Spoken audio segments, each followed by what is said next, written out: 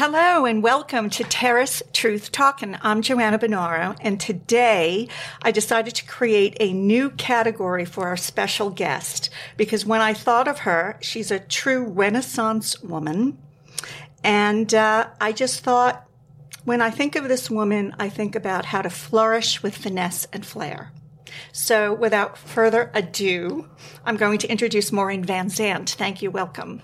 Hello, Joanne. I feel I should leave now because you've built me up so beautifully. I don't think I could ever live up to that. No, but it's great to be here and great to see you as always. Thank you. So I'm just going to give a little preface to our listeners. Of course. Because I figured for flourishing, which is kind of a new category in the 7 F's of living, or I should say 77 at this point, F's of living. And the new category is flourish. And I was thinking about, how you flourish, how we all flourish as women in our 40s, 50s, and 60s. And holistically, I looked it up, and I think it's on point. The aim is to use all of our creative powers and talents and skills into creating beautiful, and I added the word enriching experiences for yourself, oneself, and also others. That's perfect. Thank you. So with that kind of theme in mind, okay.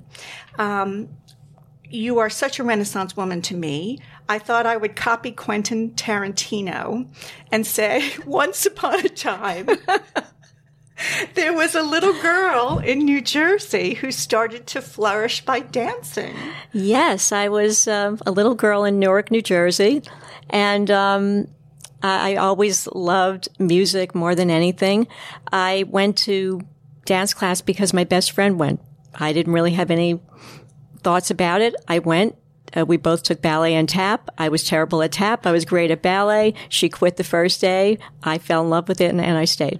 That's wonderful. I always wanted to be a ballerina growing up. I don't even have the bone structure for it. But it used to be, I'll age myself now, at like 4:30 on Channel 13, they used to have all of the ballets. Yes. And I was transfixed. So we would eat dinner at 5:30, and everyone would be saying, Joanna, it's time to eat dinner. And no way were you moving me from that TV. I was just watching the ballet. Yes, I mean, it's a fairy tale world, and it's so easy to get caught up in that. So, see, everything is beautiful at the ballet. Yes, it's true, yes, right? Yeah, you're right. So, you're Italian-American. I am, yes. And so your parents, at least at the beginning, helped you with your artistic, creative, flourishing pursuit? The truth is my parents, my mother is a very creative person, but not entertainment oriented at all. Nor was my father. They didn't discourage me, but they didn't really encourage me. I think they thought I was kind of a strange little girl who liked to draw and paint and listen to music in my room and do my ballet classes. I wasn't one for going out in the streets and playing with the other, although I did do it because, that was the 50s and that's what we did. But the person I would say who probably influenced me the most, again, not an artist, was my grandfather, who used to take me. He loved going to Broadway shows, so he used to take me. No one else wanted to go with him, and he'd take me. So I got to see West Side Story when I was 7 years old and, saw Cheetah Rivera and thought, oh, my God, I want to do that. I'll never be able to do that, but I want to do that. So that's kind of what started you on your creative path. Yes, I really wanted to be in musical theater, but I was not a great singer, so I thought, okay, the dancing is something I love more and it suits me better, so I went on that path. And I think once you told me that you performed professionally as a young child in the ballet, and what were you in? You were in Christmas? Which company? No, not the company. Well, you could tell us what company. Well, Nutcracker. The Nutcracker, right? Always. But, I danced with the Garden State Ballet. That was where I studied more seriously. I started out in just a little local Miss whatever dance school. I can't remember the name, but And Connie Francis was also studying there. She was older than me, but she was, I guess, a teenager and was studying singing, I think, in the same school in Newark, New Jersey. And then I ended up studying at the Garden State Ballet School, ended up dancing with them, worked with American Ballet Theater, the Metropolitan Opera Ballet. Wow. And, kind of... That's very exciting. That's very impressive for a younger woman, and... Yeah, the thing is with that career, it starts very young. Yes. Usually you start performing... I mean, if you're joining a company, you could be joining a company at age 15, and then by 30, you may be done because of the injuries and the toll it takes on your body and, and all of that. Athletes. So it's a very, very limited career, unless you but fulfilling. Drag it. Oh, absolutely. But fulfilling. Yeah. And it's something that stays with you your whole life. I mean, that discipline you learn, that love of beauty, it does stay with you. And, I've continued to take ballet class my entire life until very recently, because of an injury. But it's something that just became, after I stopped doing it professionally, it became my daily meditation. It was a place in the world where I could just go and escape and be away from everything and be in another world. And I think we all need that in our lives. I think you're right, because I was going to say to you, I know that you every once in a while you still get up and dance. I mean, I just saw you at Steve, the Disciples of Soul concert. Oh boy, going about. Well, that's just pure embarrassment at this point. No, but it's not. But I did do go-go dancing when I was younger as well, because when we were in the ballet companies, they would pretty much lay you off in the summer, so we'd have to find other work. So I would sometimes work as a go-go girl. I worked as a model in the garment center. I mean, all kinds of stuff like that, summer type gigs, just to to do something interesting in between. Well, I actually I actually discovered a few things when I was looking some things up from you, and you've been on a Darlene Love video dancing. Oh, yeah. That was a few years ago. My husband, Stephen, produced really what's her first record at age 72. I mean, she's, obviously a legend and has performed with everybody on earth and recorded with everybody, Elvis, and did all the, many of the Phil Spector great classic records that that's Darlene Love's voice, and people it's just not listed as Darlene Love. But anyway, we've gotten friendly with her over the years. Stephen has worked with her a lot. But you dance. That's the whole thing, is you keep on dancing. Yes, what's great. And I keep on dancing. And she did a video a few years ago of a song that Elvis Costello wrote, and they asked me to do the choreography, and I ended up just dancing in a little bit just for fun. And it was great. So I'll still do it. I mean, as long as my hips and my knees hold out, I'll keep doing it. Well, I think it's important to show that, what we find in our lives, even if it's at a young age, don't give it up. If it's fulfilling to you and it gives you enjoyment, keep on pursuing it one way or another. Exactly. I mean, I don't believe that, at a certain age you have to stop doing anything. It's like they say to women, no, you shouldn't have long hair after a certain age. You shouldn't have bangs after a certain age. I think you do what makes you feel good. Yeah. And if you want to do ballet class when you're 65, 70 years old, and I've had students that are that age, do it. If you can do it physically, I mean, it's just, there's nothing that it can do except enhance your life. Right. And I think it's finding that joy.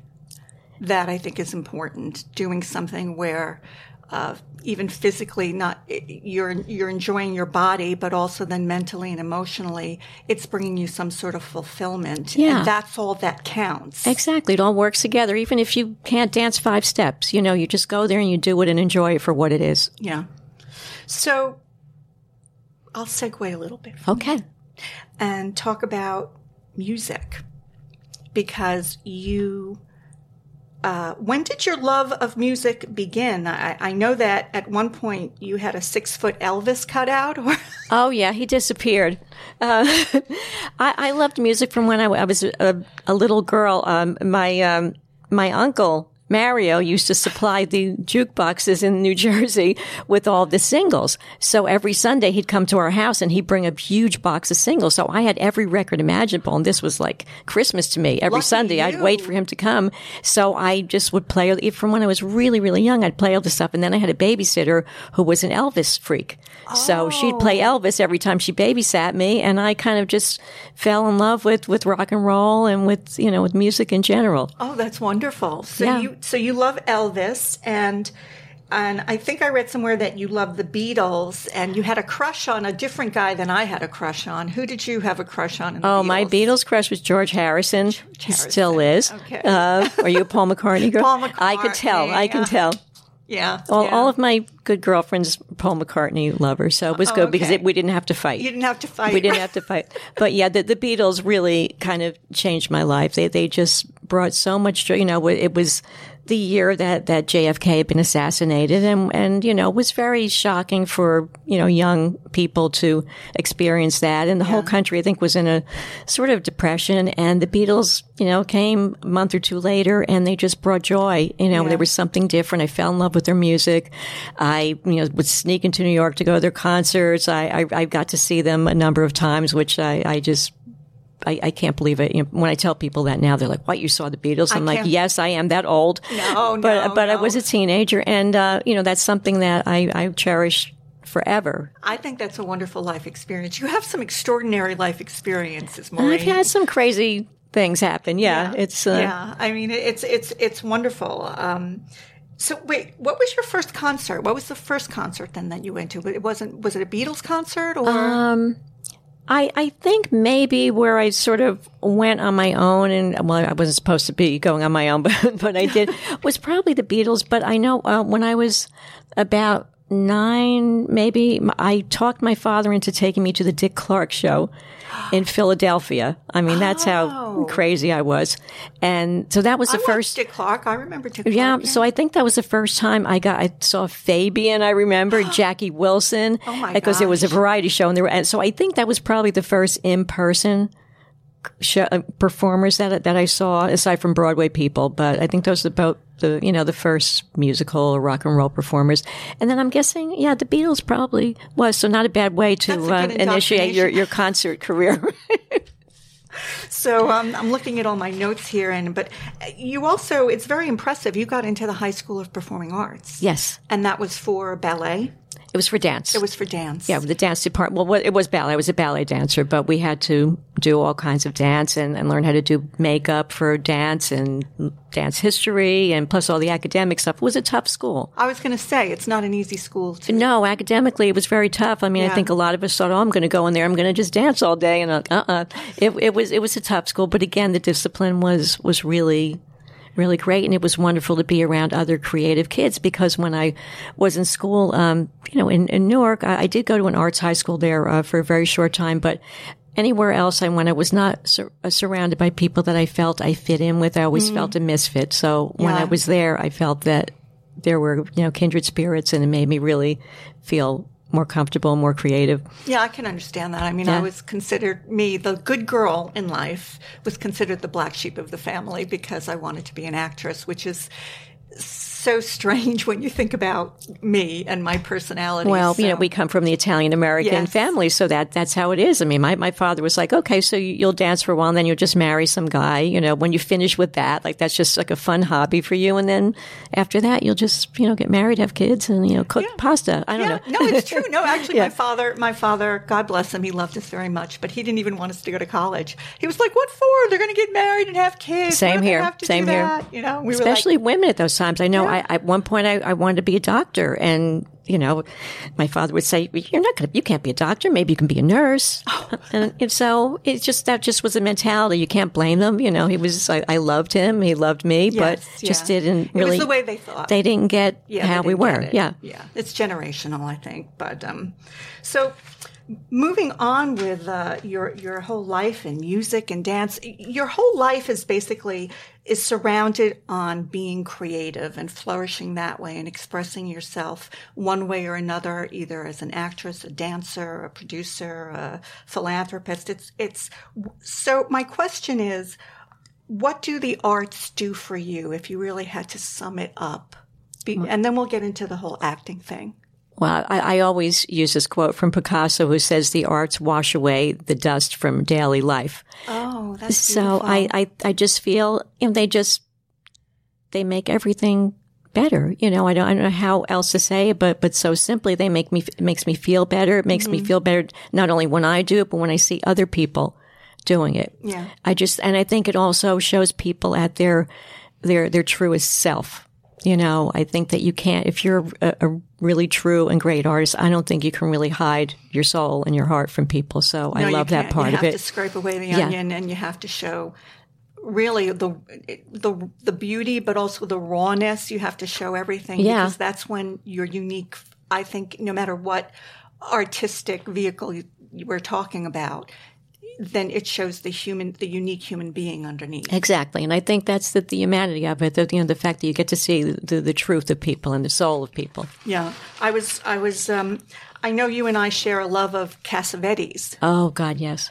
And I saw a quote that I think you might have mentioned before, but I'll bring it up for the listeners. And it's, no matter how old you get, if you can keep the desire to be creative, you're keeping the man-child alive. Oh, that's so beautiful. And I think that's beautiful because part of, I think, the wonder of being able to create.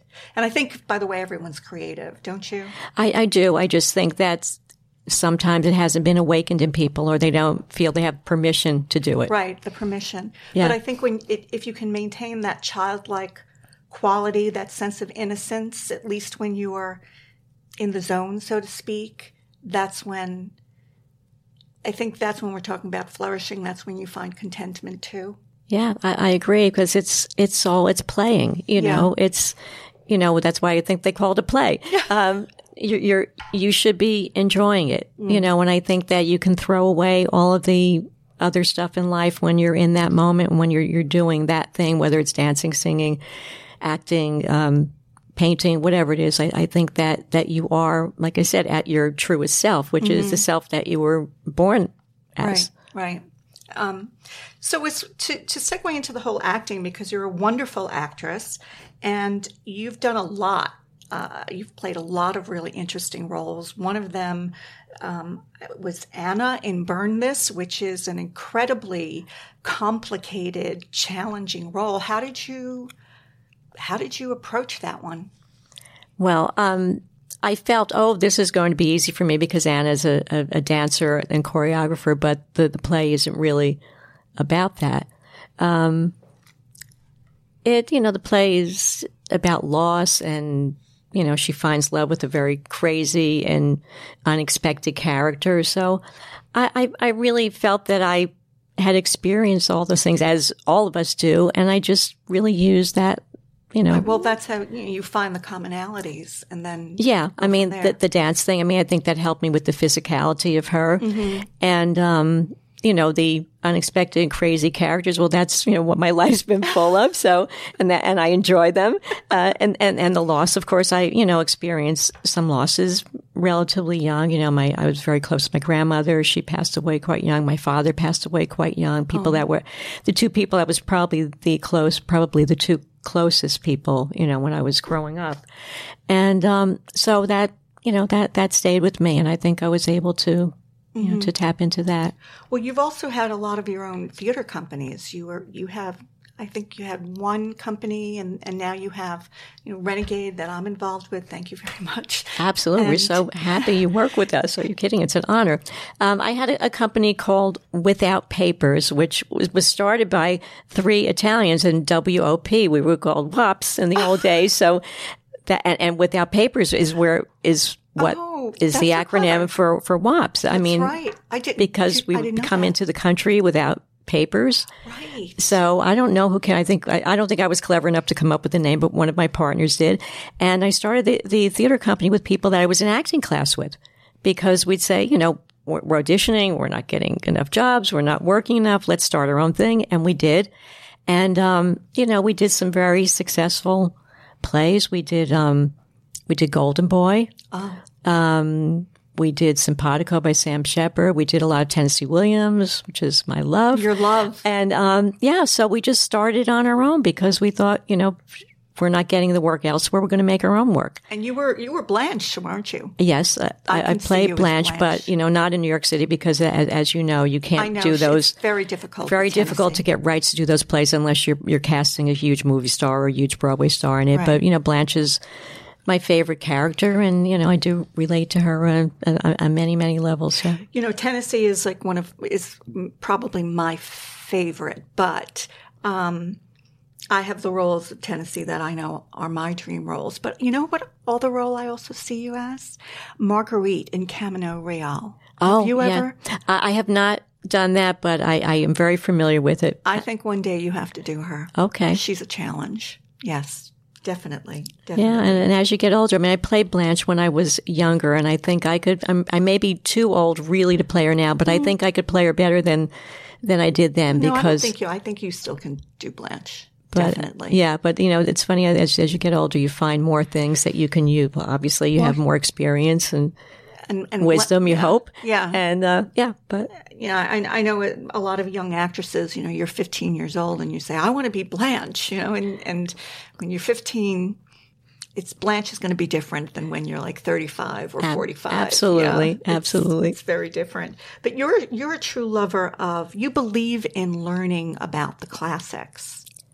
I do. I mean, I just was always very attracted to that. When I was a bit older, after I stopped dancing, I went to college. I never went to college because I just went immediately into dance, and I always wanted to. I always really liked being in school, which is a weird thing. And I went to college to study writing, and I ended up in the theater department. I ended up being a split major, and I studied in particular Shakespeare and, all of the classics. I did tremendous work on, I mean, not tremendous in the quality of my work, but a tremendous amount of work on Shakespeare. And, performing, script analysis, all of that stuff. And of course, all the Ibsen, Strindberg. And I just love, because I think that's where a lot of modern theater really comes from, Yeah. And, there are always those influences and I love material that comes from another time also. I just think it's so romantic and interesting. It is, yeah. What would be one of your favorite roles for Shakespeare? I love Desdemona and Othello. I did play Juliet when I was way too old to play her. Just because it was a college thing and they didn't care about my age when they were casting me, but because I had danced the role of Juliet, so I felt that I knew it. And then I got to act it, and again, I was way too old, but I really enjoyed that first love, going back to that. Well, now I'm jealous, because when I wanted to be Juliet, you know what I was cast as? Lord Capulet. Not the nurse, though. Lord Capulet. Welcome, gentlemen and ladies, and on we go. So this was the opposite of all men playing the women's roles. This was women playing the men's roles. Well, the thing is, when I was younger, I shot up before everyone else, although I stopped. Then I stopped, so now I'm just kind of average 5'4", and I was the tallest one in the class. I was 12 years. This little budding, female, 12 years old, she gets cast as Lord Capulet. I love that. Oh, and I also loved, of course, Lady, who. Yes. Macbeth, that's just the killer role of all roles. That would be a good one for you, too. Yeah. Right now, I think role. I could do that and have fun with it. So we were talking about favorite playwrights and all, but I was also doing research, and I saw you on YouTube, and I wasn't aware of this, and it was wonderful, touching, poignant rendition at the UN. Oh God, that was incredible! It was done at the UN on the day I can't remember what day of the year. I think it's usually in October, to end violence against women. And this wonderful Italian writer, who's also a very big promoter in Italy, Serena Dandini, had written this. Well, she didn't write a lot of the stories are I think most of the stories are true, but she wrote or collected a whole series of monologues of women who had been killed by their lovers or husbands. And the monologues were written from behind. It's sort of like Spoon River Anthology, where they're written from the grave. And she would go around the world and get, well-known actresses, but also different public figures, maybe female writers, female athletes, and she'd gather a group of them to do a performance of this. And she would go all over the world doing it. And the UN asked her to bring it to New York, and I don't know why, but I was asked to do it. I was after I'd been on Sopranos, so but maybe she had known me from there. I think that might have been it. And it was one of the most incredible experiences of my life. I would love to take this piece and perform it. It would have to be, translated from Italian because the script is in Italian, and she had translated for us, obviously. But it's still a project that I really want to do. I would love that you would be in it if we could get this going. But no, when I saw it, I wasn't aware of it. We've been friendly for 6-7 years now, but I don't go online researching people that I'm friendly with, Neither do I. And it was, there wasn't a lot of press about it. It was just a really incredible day. We spent the whole day at the UN going to conferences. We did the performance. They did a dinner it was very, very lovely. Yeah. And I will never ever forget that. And I think it's always topical. And unfortunately, I think it's a timeless topic when you're talking about women in various cultures being, used and abused, so to speak. And I thought when I saw that, again, it was very well done. Oh, thank you. It was, we had no rehearsal. We went in a room. But 10 you're minutes. An instinctual actress. I've seen you. You just take the material. 10 minutes before we had to go out there, we sat in a room and read them for the first time. And I thought, well, you know what? It is what it is. And it was good in a way because I think had I had time to really think about it, I would have cried through the entire piece. It was difficult to get through it. That's what I'm saying. But I think that would make a wonderful film if they could almost broaden out the whole everybody, or at least choose some of people's experiences. Yeah. And create they have movies like that. I don't know if there's a movie term where you have the theme and then you explore different, almost like short stories or vignettes. Right. That, and I saw that. Like an anthology type thing. Yeah. Is that, yeah. Yeah. And no, it would be great. It could be expanded upon or it could be performed as is. And it's so effective. Yeah. I mean, people in the audience were really moved by it, and I was very proud to be a part of it. So kudos on many levels for being a part of that. It was an honor for me. Yeah. And you've also, of course, you brought up, we have to talk about The Sopranos. Okay. Gabrielle Dante. First of all, I loved you as Gabrielle Dante. Is it Gabrielle or Gabriella? Gabriella. And you were just so mob wife. It was perfect. Well, I mean, that's what I did. I grew up around so did I. Women like that. And I know the other women on the show, and a lot of people have said this to me, well, you weren't tough like the other women. And I thought, well, my intention when I went on the show was to play her the way I knew these women that I grew up with, because they still do exist. You can be tough and steely soft. Exactly. See, that's what I think is there's steel underneath, but people even like when they say, oh, you're going to portray a lawyer and they have to be a certain way. It's like, well, no, I know a lot of female lawyers, and they're that's a stereotype. Yeah, exactly. And I don't think you should show your cards all the time. And also, I played Silvio's wife, and Silvio was a throwback character. I mean, he was a guy who was very much stuck in the 50s, the pompadour hairdo and the suits and I thought the wife that he would have would not be what you would call the modern Italian-American woman. No. So I played her. I played my sister kind of, in a way. And that was, had I been given situations where I had to be, tough and rough, yes, I would have done it. But it's multidimensional. If you, like you said, if you had been given a script where that facet of her personality had to step up to the plate, right, it would have happened. It would have I mean, there was one episode where I had to tell the priest off, the annoying priest, right. and I did it, but I didn't do it in a rough and tough way because I didn't think that she had that in her. So then, that's a choice. Yeah, and that was my choice, and. It was what I had to do. Maybe if I did it again now, I would do it entirely differently. But that was what I felt at the time. I don't believe in regrets. I don't believe in second guess in going back. Fine. You can't. No. I know people have said the wardrobe. Oh my God. Now, did you have say in that, or it was a great wardrobe. I mean. I dress like that still sometimes, so I don't. What can I say? Definitely. I'm a Bronx girl. We did. I enjoy that clothing. Yes, so do I think it's fun. And like I said, my sister dresses like that still. A couple of my sisters, the two who live in New Jersey, do. And I think it's just fun. But, we had this great designer, Juliette Polsha, who, just found the perfect things, and she would have us come in, and she really did care about what we liked and what we felt comfortable in. And, do you like this color, Maureen? Or, do you want to wear a short skirt? Do you want to wear... Oh, that's nice. They were very, very solicitous of what we felt comfortable in. I think that's important.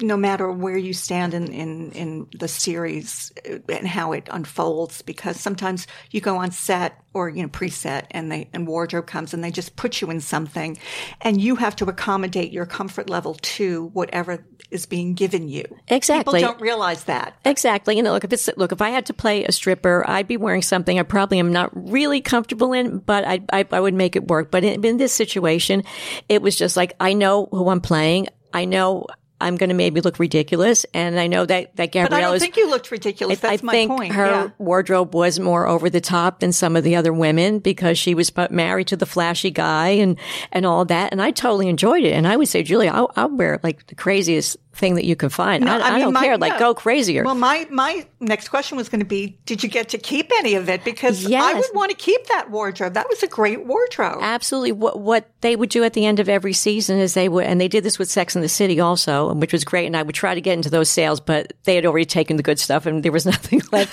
But we would sell the wardrobe for charity. Oh. But the actors would be able to go in and they would charge us $10 for something. So, and it was all for charity. So we were happy to do it. So I bought everything I could for my wardrobe. And then at the end, they just gave us stuff. Mm-hmm. At the end of the series, they just said, come in, whatever you want, take it. And, and that was it. And there was only one suit that I really wanted that I didn't get because they said they were giving it to the Smithsonian. I don't know if it was ever displayed, but all right, now I still want that damn suit. Yeah. I'm going to have to go to the Smithsonian when the magnolia trees are in bloom. Right. I don't think it's on display there, but I think they donated what they thought were maybe the quintessential outfits for all the characters, and I doubt Gabriella is being represented there. But anyway, that suit's there, and I want it back if they're not using it. Do you hear that, Smithsonian? We want it back. That's right. That's right. So after The Sopranos, and you just went to Sopranos Con. That must have been nice to meet all of these fans who still just are such fans. Yeah, I mean, it was kind of scary for me because I didn't know what to expect, and I thought it might be really crazy. And I thought also there are going to be actors there who had bigger and more important roles. And I thought, well, I'm just going to kind of be sitting there all day doing nothing. But the fans were so enthusiastic and really so lovely. I couldn't believe it. I was really touched by it because some of them would come up to your table and they have tears in their eyes and say, I can't believe I'm meeting you. And I'm thinking, you're crying over meeting me. That's very strange. But it was really very sweet and very touching. They were very lovely people. I just pictured something entirely different. I thought it was going to be all these people out of control. But it was a really interesting experience. No, that's great. And I think it also all of this ties into the whole theme of flourishing, I think, because you're acting, you're pursuing roles, and part of flourishing is also feeling appreciated by others for what you contribute. And that was a wonderful, I think, venue that perhaps was a surprise, but then you find the love that comes back to you. And so again, it's creating, because I'm into let's create wonderful life experiences that we can remember. Absolutely. We don't need to buy the designer handbag. We can buy the designer memory. Exactly. So to speak. That's so true. I always say to people, I'd rather have a memory or an experience than a gift. Yeah. Yeah. Because that is a gift. So, but it was really nice, and it was something that I thought about, and I thought, I'm not going to do this. It's too weird. And then I thought, no, I was part of the show, and I think that it's the right thing to do. I think and, it was. And I was happy that I got to meet all these people. I thought they were lovely. Yeah. It looked like it was a fantastic, somebody said to me, because I had like 2 lines on one episode of The Sopranos. So talk about minuscule in the anthology or whatever you want to call it. But, every line was important because those writers, you couldn't say one word that was off from what was written. So it was so carefully and beautifully written. So well, look, that's how I got my SAG card. That was my first primetime TV gig. So me too. So I was thrilled. Can I segue and tell you a funny story? Of course. I didn't plan to, but we could always cut this out if No. So I get the role, right? And to get the role, you get the call back, and I have to cry hysterically, and I walk into these 2 little line part, and there are 30 people in this. Oh, yeah. Yeah, right? And so I get the part. I'm all excited. Now, this is the big deal, right? And then the day before or 2 days before, I get a call, and I'm asked to be the understudy for my role. the stand-in. Strange. Not understudy, the stand-in. The stand-in. The stand-in. I'm thinking theater. The stand-in for my role. So then I freak out. I'm like, well, but I have the role. That's strange. So then, of course, me being me and such a positive human being, I hang up the phone, crying hysterically, calling my husband. Oh, I would saying, be as well. I think I've been misplaced. Not misplaced. I'm replaced. Replaced. I was like freaking out. So what happened? Was it? So it was a big mistake. It was just a big mistake. It was a big mistake, but I was, how awful. I was a mess. Of course, that's been a long time ago, so I don't think I'd have the same reaction today. I think I'd be a little bit more savvy. And he said to me, because he always he's my rock, he said, "Did you call your agent and ask?" I was like, "No." It's especially after going through that audition process, because I know what it was like. They had every single person involved with the show in that room, yes, they did. And it was daunting to walk in that room and to get it after going through that kind of high level stress experience. It was like, oh, I can breathe again. And then to get that phone call must have been very disconcerting. But anyway, back to you. But you did it. So I great. Did it, yes. So, and you also were on Lilyhammer, which was one of the first major shows on Netflix. Yeah, it was success. Actually, the first. Was it the first scripted series on Netflix? Of course, I was in that. Purely nepotism, because my husband, wrote and co-wrote and starred in it, and they needed somebody to play his ex-wife in a couple of episodes in New York, which was appealing to me because I was going to ask you, if you went to Norway? I never went to Norway. Oh, you didn't? I never went to Norway the whole time he was shooting over there because I can't stand the cold. And he was always shooting in the winter because they wanted the snow. Yeah, they wanted to have all those terrible weather conditions, even though it's a very peaceful kind of snow there, not the same as the dirty New York snow. But anyway, I never went there, but he said, would you like to play my ex-wife? And again, I'm like, oh, I don't know. Is this too much? I already played your wife. It's weird. And he said, well, it's in New York. I'm like, okay, I'll do it. And it was fun, I just did 2 episodes. No, I loved it. There's one episode where you're in your bedroom, I think, and you're on. When I'm on the phone with him, and you're on the phone with him, and you're like, yeah. What do you want now? And I said, that's just so typical of a marriage. If you've been married a long time, that's how you speak to one another sometimes. Exactly. And I was his ex-wife, but we stayed friendly. And funny line in that particular scene was that I got to say, whoa, this is just like a Sopranos episode, because he had asked me to get involved in some, one of his schemes, is one of his gangster schemes. And it was funny. So it was kind of almost a campy thing for me to do. And it was basically the same character, same hairdo, same wardrobe and all that stuff. Look, and it was fun. We all sometimes get typecast, right? I mean, exactly. I'm always typecast as the blue collar Italian. So what the hell? Yeah. You're an expert at it. And it was fun. I thought, no pressure. I didn't have to audition for the part. I'll just go in and have fun. I got to be in a scene with Bruce Springsteen acting in the last episode, and I thought that was pretty gruesome scene, but he was great, and it was just fun to work with Tony Sirico again from Sopranos. So it was kind of like a little family reunion, and it was fun. It wasn't a high pressure thing, because I put myself through a lot of angst whenever I do any kind of acting role, and this one was pretty relaxed and fun. Well, you really put your heart and soul into every role. I know. I'll just quickly mention, like, you're in Good and Screwed, and I saw you do your research. You really put your heart and soul into it. So you make sure that when you come on set, some actors just like kind of come on set and don't, they just say their lines or what have you, and you do your research and you know everything and you're on time and you bring a presence to it, and it's wonderful because you give back to the actors who are acting with you so that everybody's really in the scene. Oh, well, and some actors don't do that. Oh, listen, I know. We both know that from working on stage and in film. But thank you for saying that. It's really nice to hear. But I think that you owe that to yourself. You owe that to the writers. You owe that to the creators of the show. And you, in this case, is wonderful writing. And, immediately I knew exactly who she was from the way you wrote it. And the people that you're working with. I mean, I feel these things are ensemble efforts. you don't go out there and just worry about yourself, although we both know that many actors do that. But it's more rewarding when you're part of a team. Yeah, that's the whole idea about an ensemble. I'm only as good as my partners are in the scene.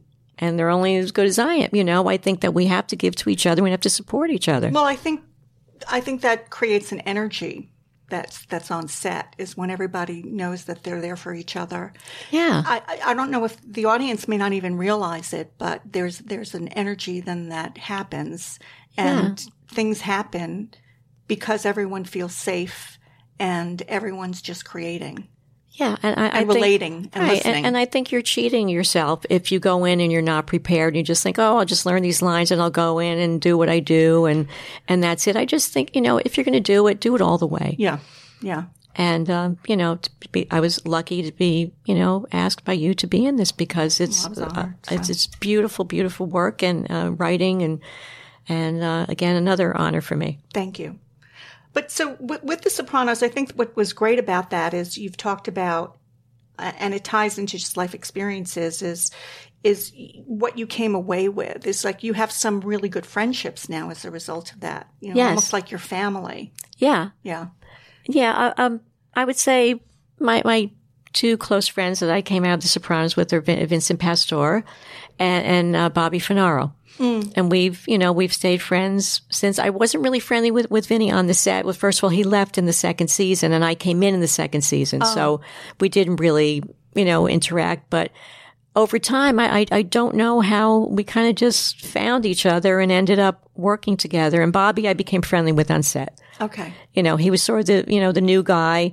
And, we just started talking one day, hit it off. And, I still love those guys and work with those guys. And, I was really happy I came away with that from the show. Well, I know them too. They of course they're you really do. Good, I know you've worked, guys. You worked with both of them, and we're all a family now. Yeah, and you also you teach acting. You co-teach at HB Studios, and I've witnessed it. And you're just so uplifting, and you create a safety net, and you give really incisive feedback to these actors, and I think that's important, and you're enjoying it too, right? Oh yeah, I love it. I love working with young artists, whether they're dancers or actors or musicians. Even though I'm not a musician, I've worked with a lot of young musicians on things.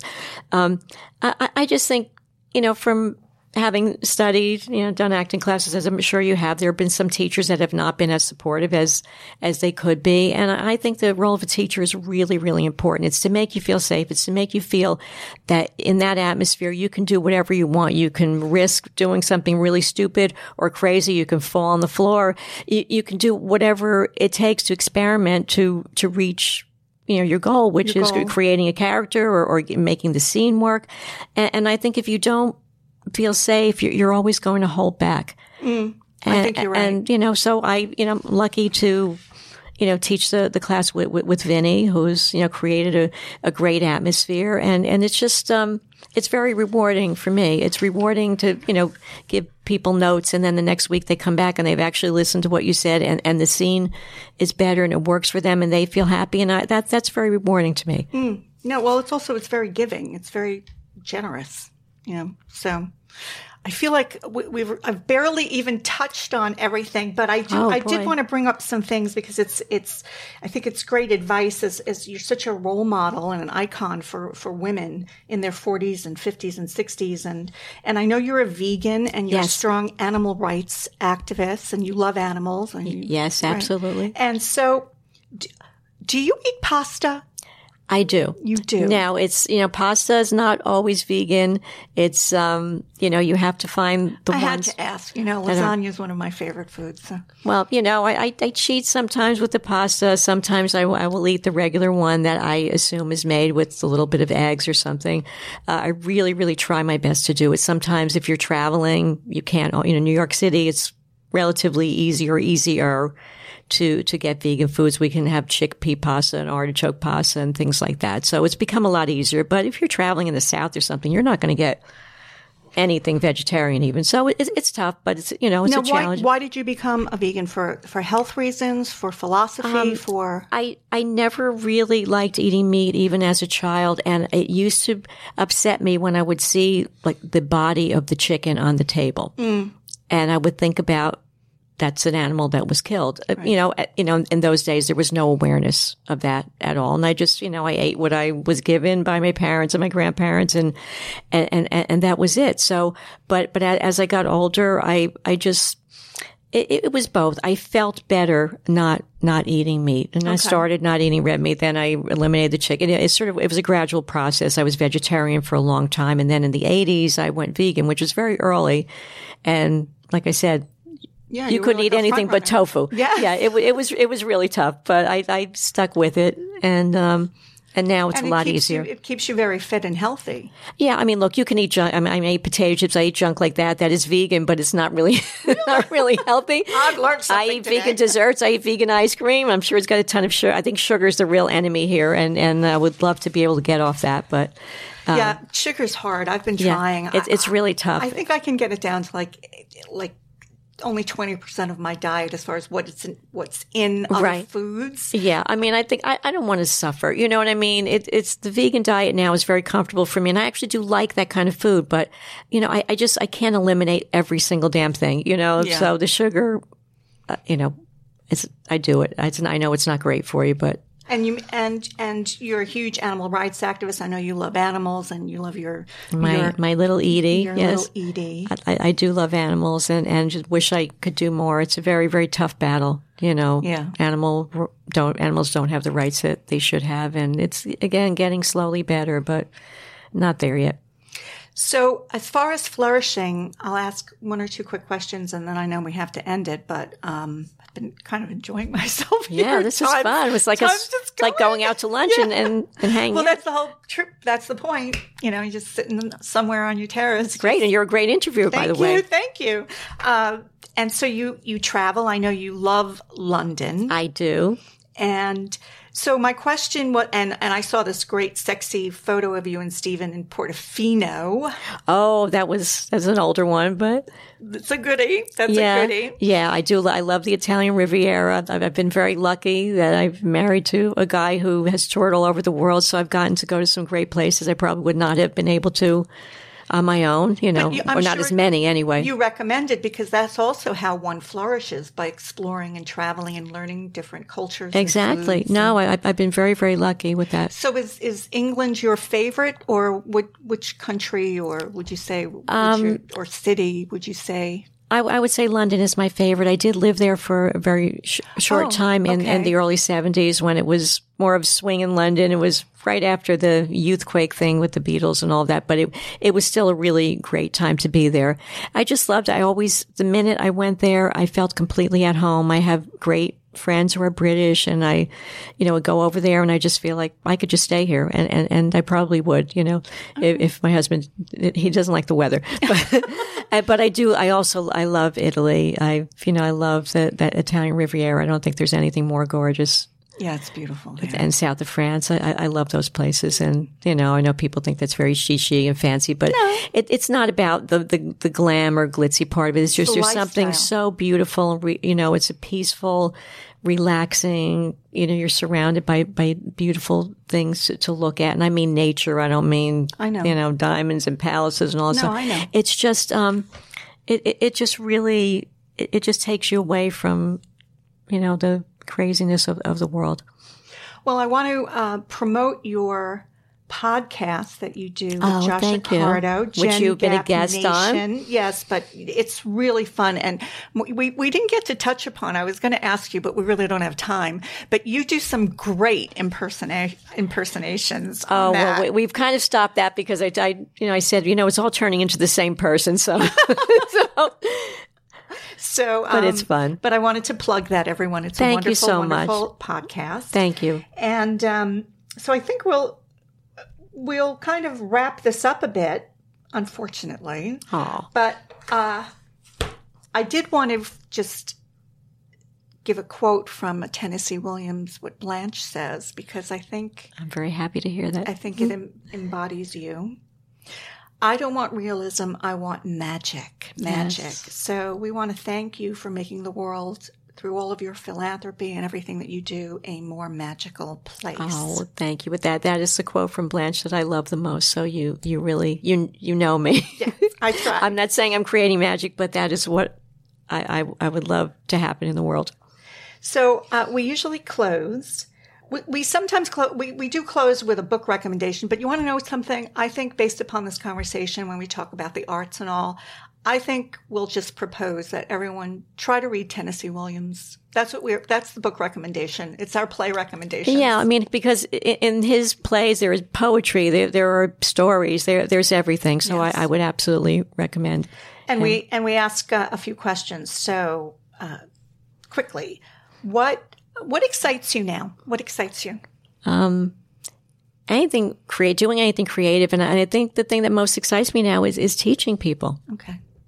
Well, you're a great teacher. You should continue with that. Well, thank you. And is there anything that like steams you and annoys you? Just quickly. Oh God.